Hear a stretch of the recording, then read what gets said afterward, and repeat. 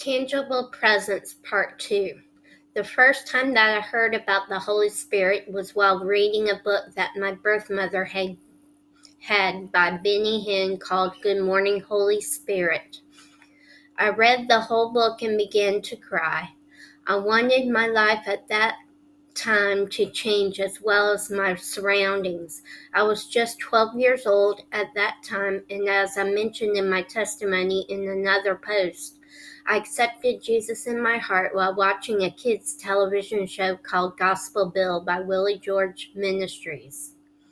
I saw this program every Saturday along with Superbook and Flying House on a channel that could be picked up on my grandparents' old Zenith television with a rooftop antenna. The network was called Trinity Broadcasting Network. I can even remember that the channel was 61 on the turn dial.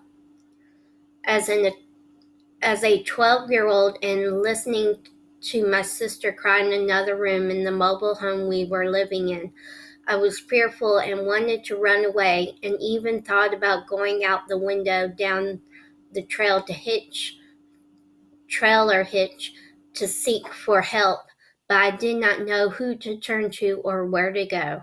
I closed the curtains on my window and went to hide in the closet, as I knew why my sister cried but was powerless to stop what was happening, and that I would be next. Frightened, I asked God to make it stop and to make me safe.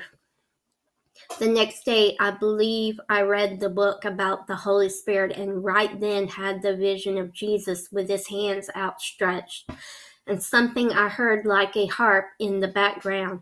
This quieted and calmed me, as only God can do. My birth mother called an elder of the church we attended at the time. This elder was also in law enforcement at the time. He told me to write it down. I no longer have the book I wrote it in, but I remember that this took place in November of 1991. Looking back at the prayer I asked God, he did answer. He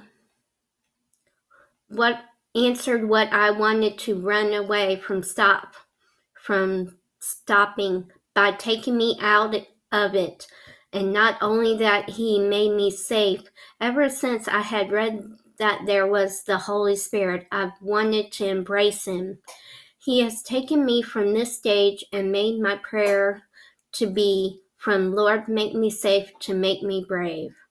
Make me brave to do things which you have called me to do. I believe he continues to do so as I yield to what his plans are for me.